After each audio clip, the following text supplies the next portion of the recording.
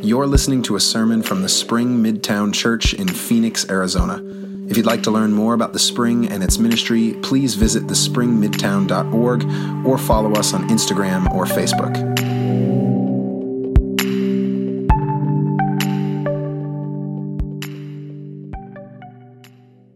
Guys, good morning. How's everybody doing? Yeah, all right. Some excitement. Sunday morning, right? Get the blood pumping a little bit. Get out and get into church, sing some songs. It's good to be with you guys. Emily and I, as many of you know, were traveling this last week, so we didn't get to be with you on Sunday, but we got to go on this really cool adventure to the island of Hawaii. We got to be on the Big Island, and it was filled with all sorts of really fun activities. We hiked through a jungle to waterfalls. We spent some time on the beach. We snorkeled. We saw these huge turtles. We went to the tallest peak on the Big Island. We drove up with no guardrails on the side, so I was looking down at 14,000 feet. But it was really cool. You got to see above the clouds, which is a really cool adventure. So it's a really fun time, restful for us. But in the middle of all that we were doing, on day 5 or 6, right in that range of our 7-day trip, we were gone for a week, Emily and I both had the same thought at different points. We mentioned it to each other. We said, we miss our people. We miss our community at home. We miss you guys. We missed getting to be with you. We missed getting to do life with you and follow Jesus with you. And we missed our home and our dog and all of the things that God has given us to love and to steward. So as an affirmation, we like you people. We're glad to be back, and we're glad to worship with you this morning. And I actually want to start us with a story from our trip, because I think it connects really well with our sermon series. So one of the days in Hawaii, we visited a volcano that's on the island. And this volcano is not like you tend to picture in cartoons or movies, like one big mountain with a hole in the top that just spews lava out. It's actually this massive, massive crater. And then within that crater is another crater, and within that crater is another crater. It's this sprawling hole in the ground. And only in the bottom crater is there actual lava and steam sometimes. It wasn't when we were there, although a couple days after we were there, it erupted, which is really crazy. You can go and look it up if you want to see pictures. But all that to say, because it's so massive and sprawling, they actually built an entire national park around it. So if you want to explore it, you have to go into the national park, and they have trails and roads and all sorts of stuff to explore it. And so we ended up going there. We check in at the guard booth. We pay our fee to park in the national park. And then they give us a map. And this map, you guys, was awful. It was one of the worst maps I've ever seen. And to be fair, it's a classic thing if there's user error to blame the tool. So maybe I just don't know how to read maps. But it wasn't to scale, first of all. So you had no idea how far things were in comparison to other things. So I'm a planner, Emily's a planner. We couldn't really plan our day because we don't really know how long each of these things will take us. And then the labels on the map weren't really precise. So it wasn't a clear arrow to say this is where this is and this is where this is. And so we weren't really sure what the things were. They were all long Hawaiian words. That's my fault for not speaking Hawaiian. I don't understand those words, so that didn't help. And then on top of that, there was no arrow or marker telling us where we were when we got the map. So we didn't know where we were starting. There was no starting point for us. You know how on maps sometimes they have the sticker that says you are here? And from that sticker, that's able to help you navigate the rest of the map. They didn't have that. And so Emily and I are trying to figure it out. We're like, you know what, let's just go and discover it on the way. So we drive on the road, and eventually we come upon this outlook, looking out over these huge holes in the ground. We're like, that's a cool picture. Let's go check that out at least. And so we walk up to the edge, take some cool pictures, and then all of a sudden, we discover there's a map right on this path. And this map was all of the things that first map wasn't. It was clear, it was precise, it had all of the pieces of the Volcano National Park to scale. So I was able to see, okay, if we want to get here, it'll take us this long. If we want to get here, it'll take us this long. So we planned out our day. And more importantly than anything, it told us where we were. It had a "You Are Here" sticker. So I could see precisely where I was in relation to the rest of the park, and I was able to plan out the rest of our trips. And then at each additional spot, it told us again where we were. So I was reminded at each point in the volcano where we were, and that helped me navigate the rest of the space. Getting clarity on where we stood at that moment helped us to better navigate where we needed to go. That's what maps are supposed to do. That's what they're for. They're supposed to tell you where you are so you can know where you need to go. And we're continuing in a sermon series here at Midtown called Through the Lens of Grace, looking at the letter of Romans written by a guy named Paul way back in the day. And he keeps returning to this radical notion of grace. And what we learn in our text today is that grace is kind of similar to that "You Are Here" sticker or arrow on the map. It tells you where you are. Grace tells you where you are in relationship to God, in relationship to others, in relationship to the world. You are loved by God. That's what grace says. And then, from that place, grace also sparks us into where we need to go. It informs us the sorts of lives that we're supposed to live because of the grace we've received. It is the "you are here" arrow that tells us where we are and where we need to go. So, if you have a Bible, open it with me this morning to the book of Romans. It's in the New Testament, near the backs of your Bibles, if you're flipping there. We're going to be in Romans chapter 6, if you'd like to follow along. I'll be reading from verses 15 through 23. We'll have it up on the screen for you as well, if you'd like to follow along there. Romans 6, 15 through 23. What then? Should we sin because we're not under law but under grace? By no means. Do you not know that if you present yourselves to anyone as obedient slaves, you're slaves of the one whom you obey, either of sin, which leads to death, or of obedience, which leads to righteousness? But thanks be to God that you, having once been slaves of sin, have become obedient from the heart to the form of teaching to which you were entrusted, and that you, having been set free from sin, have become slaves of righteousness.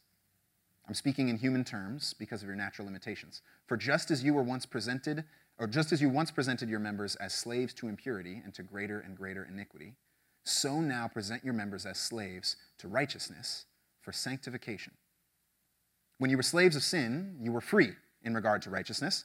So what advantage did you get from the things of which you're now ashamed? The end of those things is death. But now that you have been freed from sin and enslaved to God, the advantage you get is sanctification. The end is eternal life. For the wages of sin is death, but the free gift of God is eternal life in Christ Jesus our Lord. This is the word of the Lord. Thanks be to God. So, anytime, you guys, that someone stands in front of you and tells you to turn to chapter 6, like I did there, it should immediately spark in you, okay, so we're jumping right into the middle of something, right? Because what comes before 6? 5, and then 4, and then 3, and then 2, and then 1, right? Paul, in writing these words here, is right in the middle of a letter that he's writing to a group of churches in a city called Rome, way back in the day. At the really peak of the Roman Empire, he was writing these words. This was this massive, sprawling city. 1 million people lived in Rome, likely, around the time that Paul was writing this. And he's writing all of these words like sanctification and obedience, grace, faith, righteousness, slaves. He's writing all of those words, and they're loaded with context that's already come from what he's written.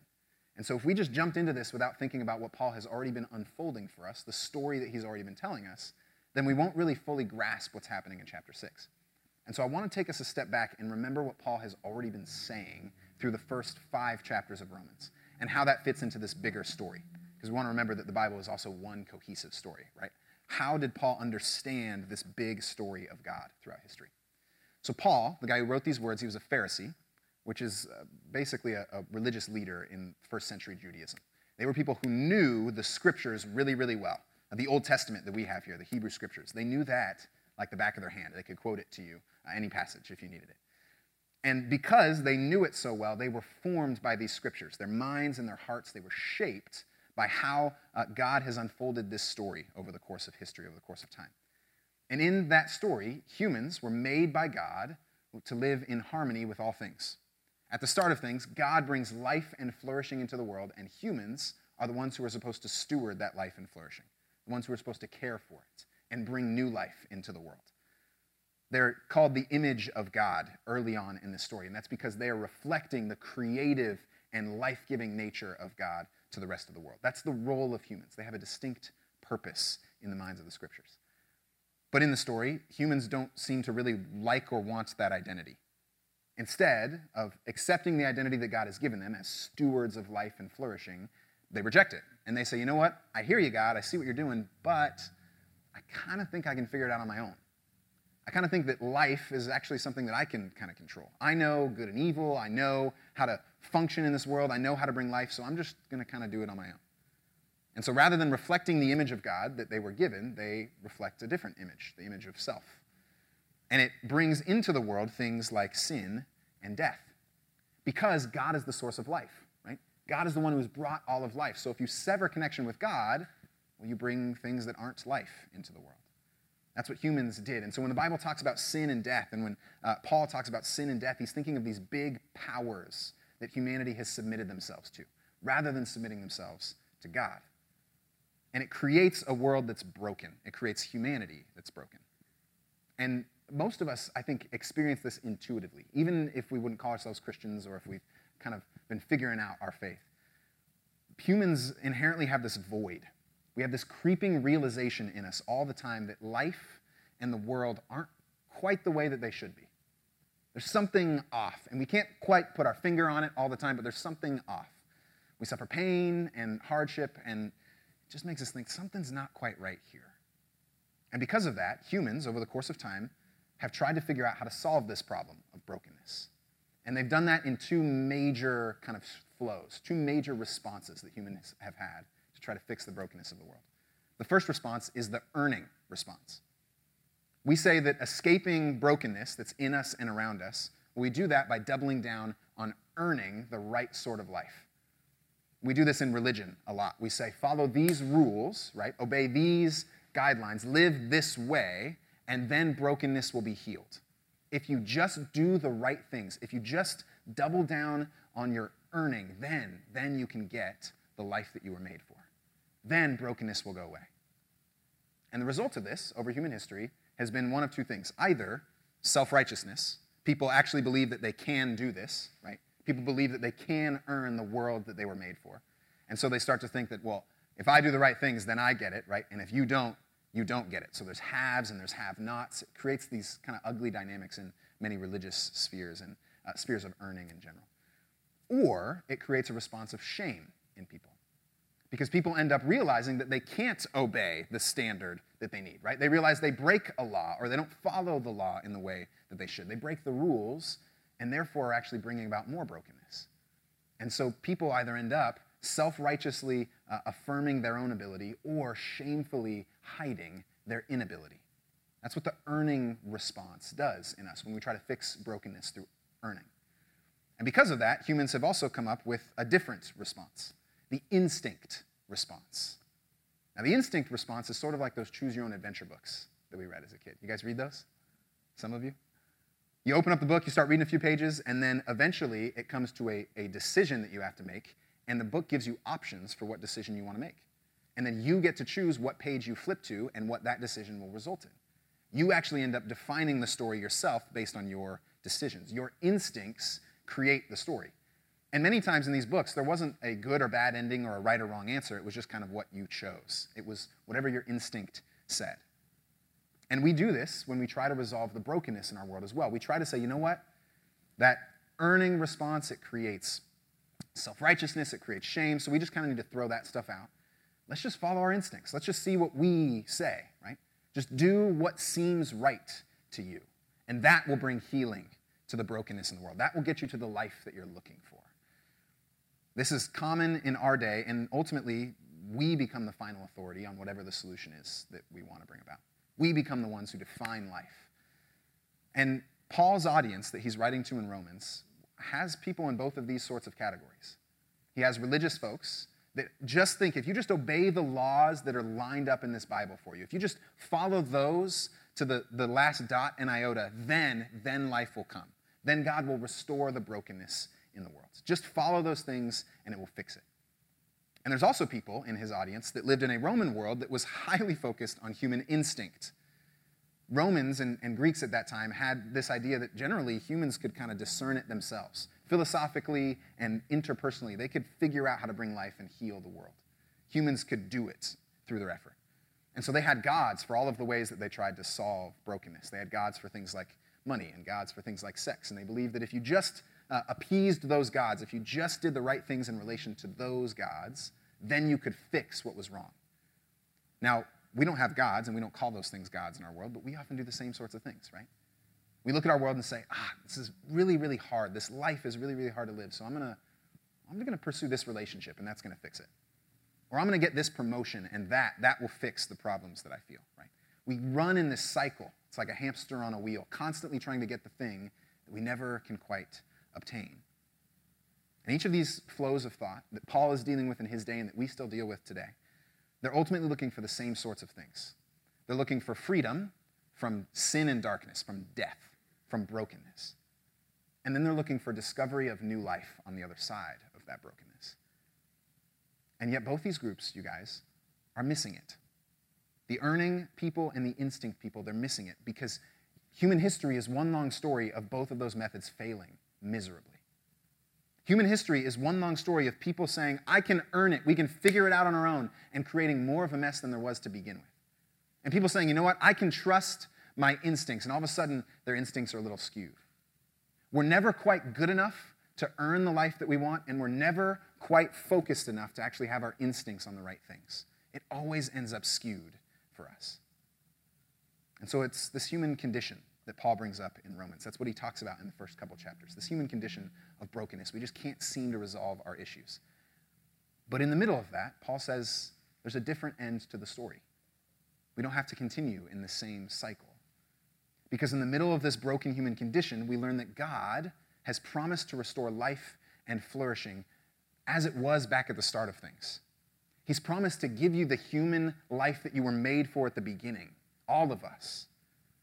That's what the story of Jesus tells us. Through Jesus, through his life, through his death, through his resurrection, the earning folks and the instinct folks all can receive that restored vision of the original life we were made for. They can all become truly human again. They can be made in the image of God once more. And that's what Paul means by grace in Romans. That while humanity was in the middle of this cycle, unable to fix their broken identities and continuing to make a mess of things, God bound himself to humanity in the person of Jesus. And he showed us what true humanity looks like. That's why when we look at Jesus, we're amazed, because we're like, that's a life that I want, right? There's something about Jesus that draws us in. It seems like that's what humanity should look like. It's because it is. Jesus gave us this picture of humanity, and then he took on all of the brokenness, all of the death and decay that we have brought about, and he killed it on the cross. That's the whole point. It died, and then he rose again, so he left it in the grave. That world no longer exists. It's now the world of Jesus, this world of new life and restoration. An alternative to earning and instinct has arrived, and there's only one catch. You can't get it on your own. You can't get there because of earning or because of your instincts. This is a foundational reality that governs the Christian faith. People are freed from the brokenness in their lives and given restored identities purely by a thing called grace, the free gift of God to all of us. And that's what Paul unfolds in these first 5 chapters, the condition of humanity in all of these different ways that we've messed up the world, and then what Jesus has done about it, how Jesus has given us this free gift. There's a really good quote by a guy named Frederick Buechner in his book Beyond Words that sums this up well. A crucial eccentricity of the Christian faith is the assertion that people are saved by grace. I like what he does here with emphasizing different words. He says there's nothing you have to do. There's nothing you have to do, and there's nothing you have to do. He says the same thing over and over, but he puts different emphasis on each word to hammer this home. There's nothing you have to do to get this grace. Jesus has given it to you. And so if you're in this room and you felt crippled in your life by striving to earn the life that you want, by living and doing all the right things in the right order, if you felt crippled by that and weighed down by that, good news for you. You can receive Jesus today. You can receive the grace that he has for you, and you can live the human life you were made for. And if you're in this room and your instincts have let you down, you've followed your instincts and you've gotten into situations that haven't actually brought you the life you've wanted, that have perpetuated more brokenness, there's good news for you. You can receive Jesus. You can receive true, real humanity in the person of Jesus Christ. Healing from brokenness is here. Life and flourishing is here. We don't have to go with the status quo. We don't have to continue in this cycle of humanity that's existed for as long as we can remember. We can live a different way. We can live in the middle of God's love. He has a restored humanity for you. And all you need to do is receive it. So that's what Paul's done in the first 5 chapters. And that's a really sweet message, right? It's something that just allows us to breathe out, right? Gives us peace. We get to experience the love of Jesus. So why does Paul keep writing, right? Seems like 5 would be a pretty good place to end it, if that's where he ends the message. Well, he keeps writing because in the ancient world, letters took a little while to get back to people. And he knew that the people he was writing to were instinct people and were earning people. They were people whose frameworks for life didn't match up with this idea of grace. Grace was this entirely new thing to them. And so he knew they'd have questions. He knew they'd have objections. He knew that this wouldn't sit immediately right with them. And so that's what he does in chapter 6. He brings up a couple questions. He starts in 6, chapter 1, with one question and then responds to that one. And then where we started today in verse 15, he asks another question. This is a rhetorical device he's using. He's thinking about what his audience is going to say in response to this message of grace. And he's trying to help them sift through those questions right away. This is a brilliant rhetorical device. It's called using an interlocutor, which is a fancy word for a dialogue partner. Interlocutor is kind of an annoying word to keep saying. So we're just going to call his interlocutor Arthur. He's talking to Arthur. That's what's hanging out. He's hanging out with his buddy Arthur, and his buddy Arthur hears this question of grace, and so he says, oh, that's nice. I like that message. And Arthur is an instinct kind of guy. He's the kind of guy who says, I think my desires are kind of good, and I feel like I can figure it out on my own. But I also like this idea of grace, and I know I sometimes mess up, so, can't I have both? That's Arthur's response, right? He's like, if grace is really a free gift from God and I don't have to do anything, well then, why don't I just receive that and keep living the way I live?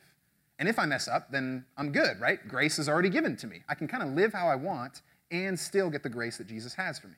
That's the objection that Paul brings up in verse 15 here. Now, Arthur is seeing God's grace not as something that frees him from a broken life into a new life, because he actually thinks his life is pretty decent right now. He's instead believing that God's grace lets him off the hook so he can just keep doing what he wants. That God's grace is actually just approving of everything he does. That's what grace means. Grace means you're good and nothing you do or don't do matters, right? We've just given you the grace and you're off the hook. And that response at first can seem decent. In our lives and for Arthur, it can seem like, oh yeah, I'm receiving grace. I love Jesus, right? But if Arthur's life and our lives, if we have a similar objection, if Arthur's life doesn't begin to look more like Jesus, little by little, if his life continues to be ruled by his own instincts, then he hasn't actually prioritized Jesus at all. He's instead maintained that old, self-focused, and broken identity and slapped Jesus on top of it and said, but I'm good to go. He's remained internally focused on his desires, and those are what are driving him. He's still mainly concerned with justifying his current mode of living. He's not interested in actually seeing a new life come from that grace.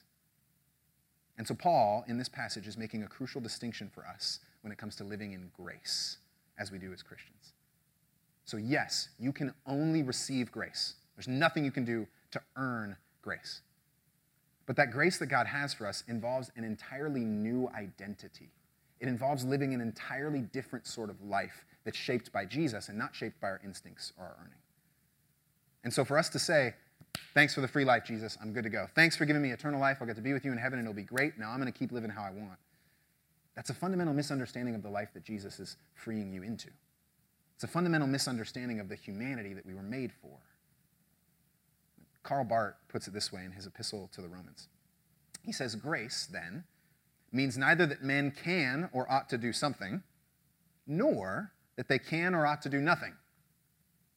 Grace simply means that God does something. That's what grace refers to, right? It doesn't leave us in a state of either paralysis or needing to re-earn things. It doesn't leave us in those spaces.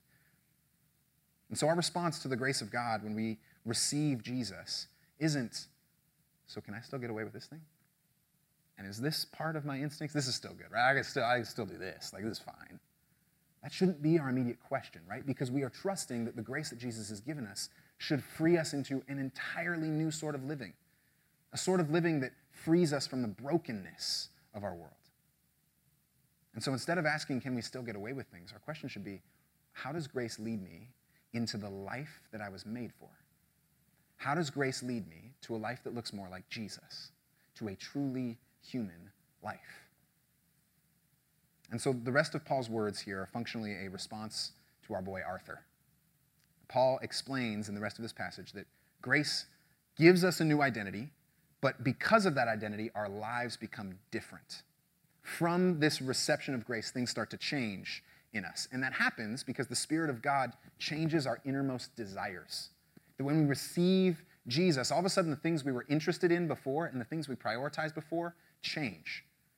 That's why in verse 17, our hearts are transformed. This is letting the teaching sink into the deepest parts of our being and letting it change us.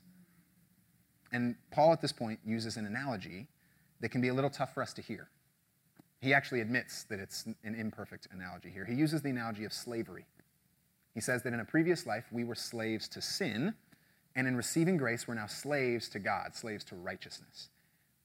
And I know that's a hard thing for us to hear, because slavery for us is really an oppressive and abusive thing, right? That's really the only framework we have for it. And in Paul's day, it was also a fairly oppressive and abusive thing. And so Paul even knows that this analogy is imperfect. So I want to make very clear, Paul is not saying that when you start to follow God, all of a sudden you become subject to an abusive ruler. That's not what he's saying here, even though that's what we picture when we think of slavery. That's why in 19 he says, I'm speaking in human terms. I'm trying to give a human reality or a human language to a heavenly reality. Trying to give verbiage that makes sense to you in the way that you can understand, because this is so beyond our worldly frameworks. And so at this point, he's emphasizing not that we become subject to abuse as slaves to God, but instead he's emphasizing the fact that no matter what we do with our lives, we will always serve something. No matter what we do, whether we keep living the way we are right now, right? Whether we keep living in our brokenness or whether we allow Jesus to transform us, in both scenarios, you are serving something. I've got an example here that I think will be helpful. Toothbrushes. You guys brush your teeth? A couple people didn't raise their hands, so I'm concerned. If you smell bad breath near you, let people know, remind them it's important to brush your teeth, right? It's good to brush your teeth. Now, we don't typically think of ourselves as serving our toothbrushes, right? We think our toothbrushes serve us. But in reality, I choose to subject twice a day for about 2 minutes myself to my toothbrush. I choose to serve it, right? The toothbrush governs me for those 2 minutes. And I do that because I know that healthy gums and teeth come on the other side of serving my toothbrush. Now, I could choose not to serve my toothbrush. I could choose to leave it, right, and say, I want to be free from my toothbrush. But if I did that, then I will end up serving bad teeth and cavities. And I'll end up living a life that isn't really the best for my mouth. I'll have pain. I'll have to go to dentist appointments. It will be a much worse life for me. And in that situation, I end up serving those things because they end up ruling me. So either I serve my toothbrush or I don't, but I serve something. And one of those leads to true good gums, true good life, and one of those doesn't. That's what Paul is saying here. He's saying that no matter what you do, you're going to serve something. And one of them is going to lead to life, and the other one is not. And so the earning folks, they serve that strict code or law, and the result of that, Paul says, is death, shame and self-righteousness, really unhealthy living. And the instinct folks, they act like they don't serve anything, right? They act like, you know what, I'm free from all those. I choose my life. But in reality, they're just serving themselves. They're subservient to their instincts, right? They're still serving something. And Paul says the end of that life is death. And the Jesus followers, they serve Jesus. And what we learn about serving Jesus is that the end of that life is not death. It's life, starting here and continuing into eternity. It's a transformed mode of living. And so to help us make the most informed decision, Paul looks at the ends of these things. He's saying one of these leads to death, the other one leads to life. And when Paul says death here, he's not just referring to physical death, though that is a part of what he's getting at here. That ultimately death will come for all of us. And that if we continue to live in this way, eternal life won't be ours. But he is also bringing up the fact that death pervades our world right now. We don't have to actually physically die to experience things like hatred and violence, things like greed and envy, parts of our lives that we know are ugly and bad, right, that only bring destruction. Paul's saying that if you continue to serve the earning mentality or you continue to serve the instinct mentality, you're going to get stuff like that. You're going to get greed and lust and pride, and that's going to govern your life, and that leads to death. You were made for more than that. But when we choose the identity of following Jesus, when we receive what he's done, there's another end that happens for us.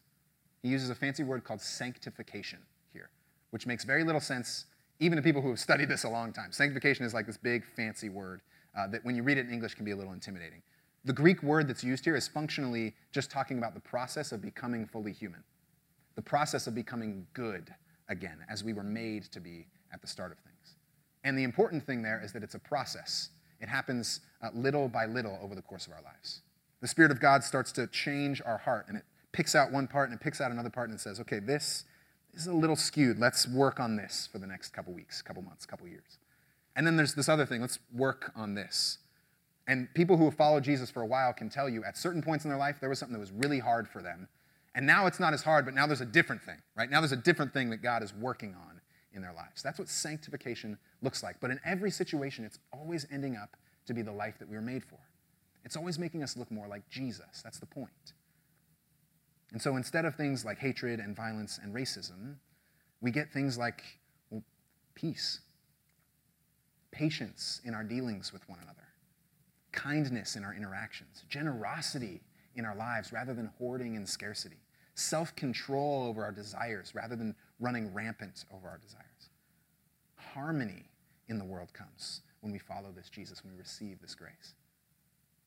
And so, friends, grace is not a thing that just lets you off the hook. That's not what grace is. We want to make sure that we don't end up like Arthur. Instead, grace changes the way we live and the sort of people we become. And I've got an image that I think will help with this. Many of you, at some point in your life, I'm sure, have been to a wedding, right?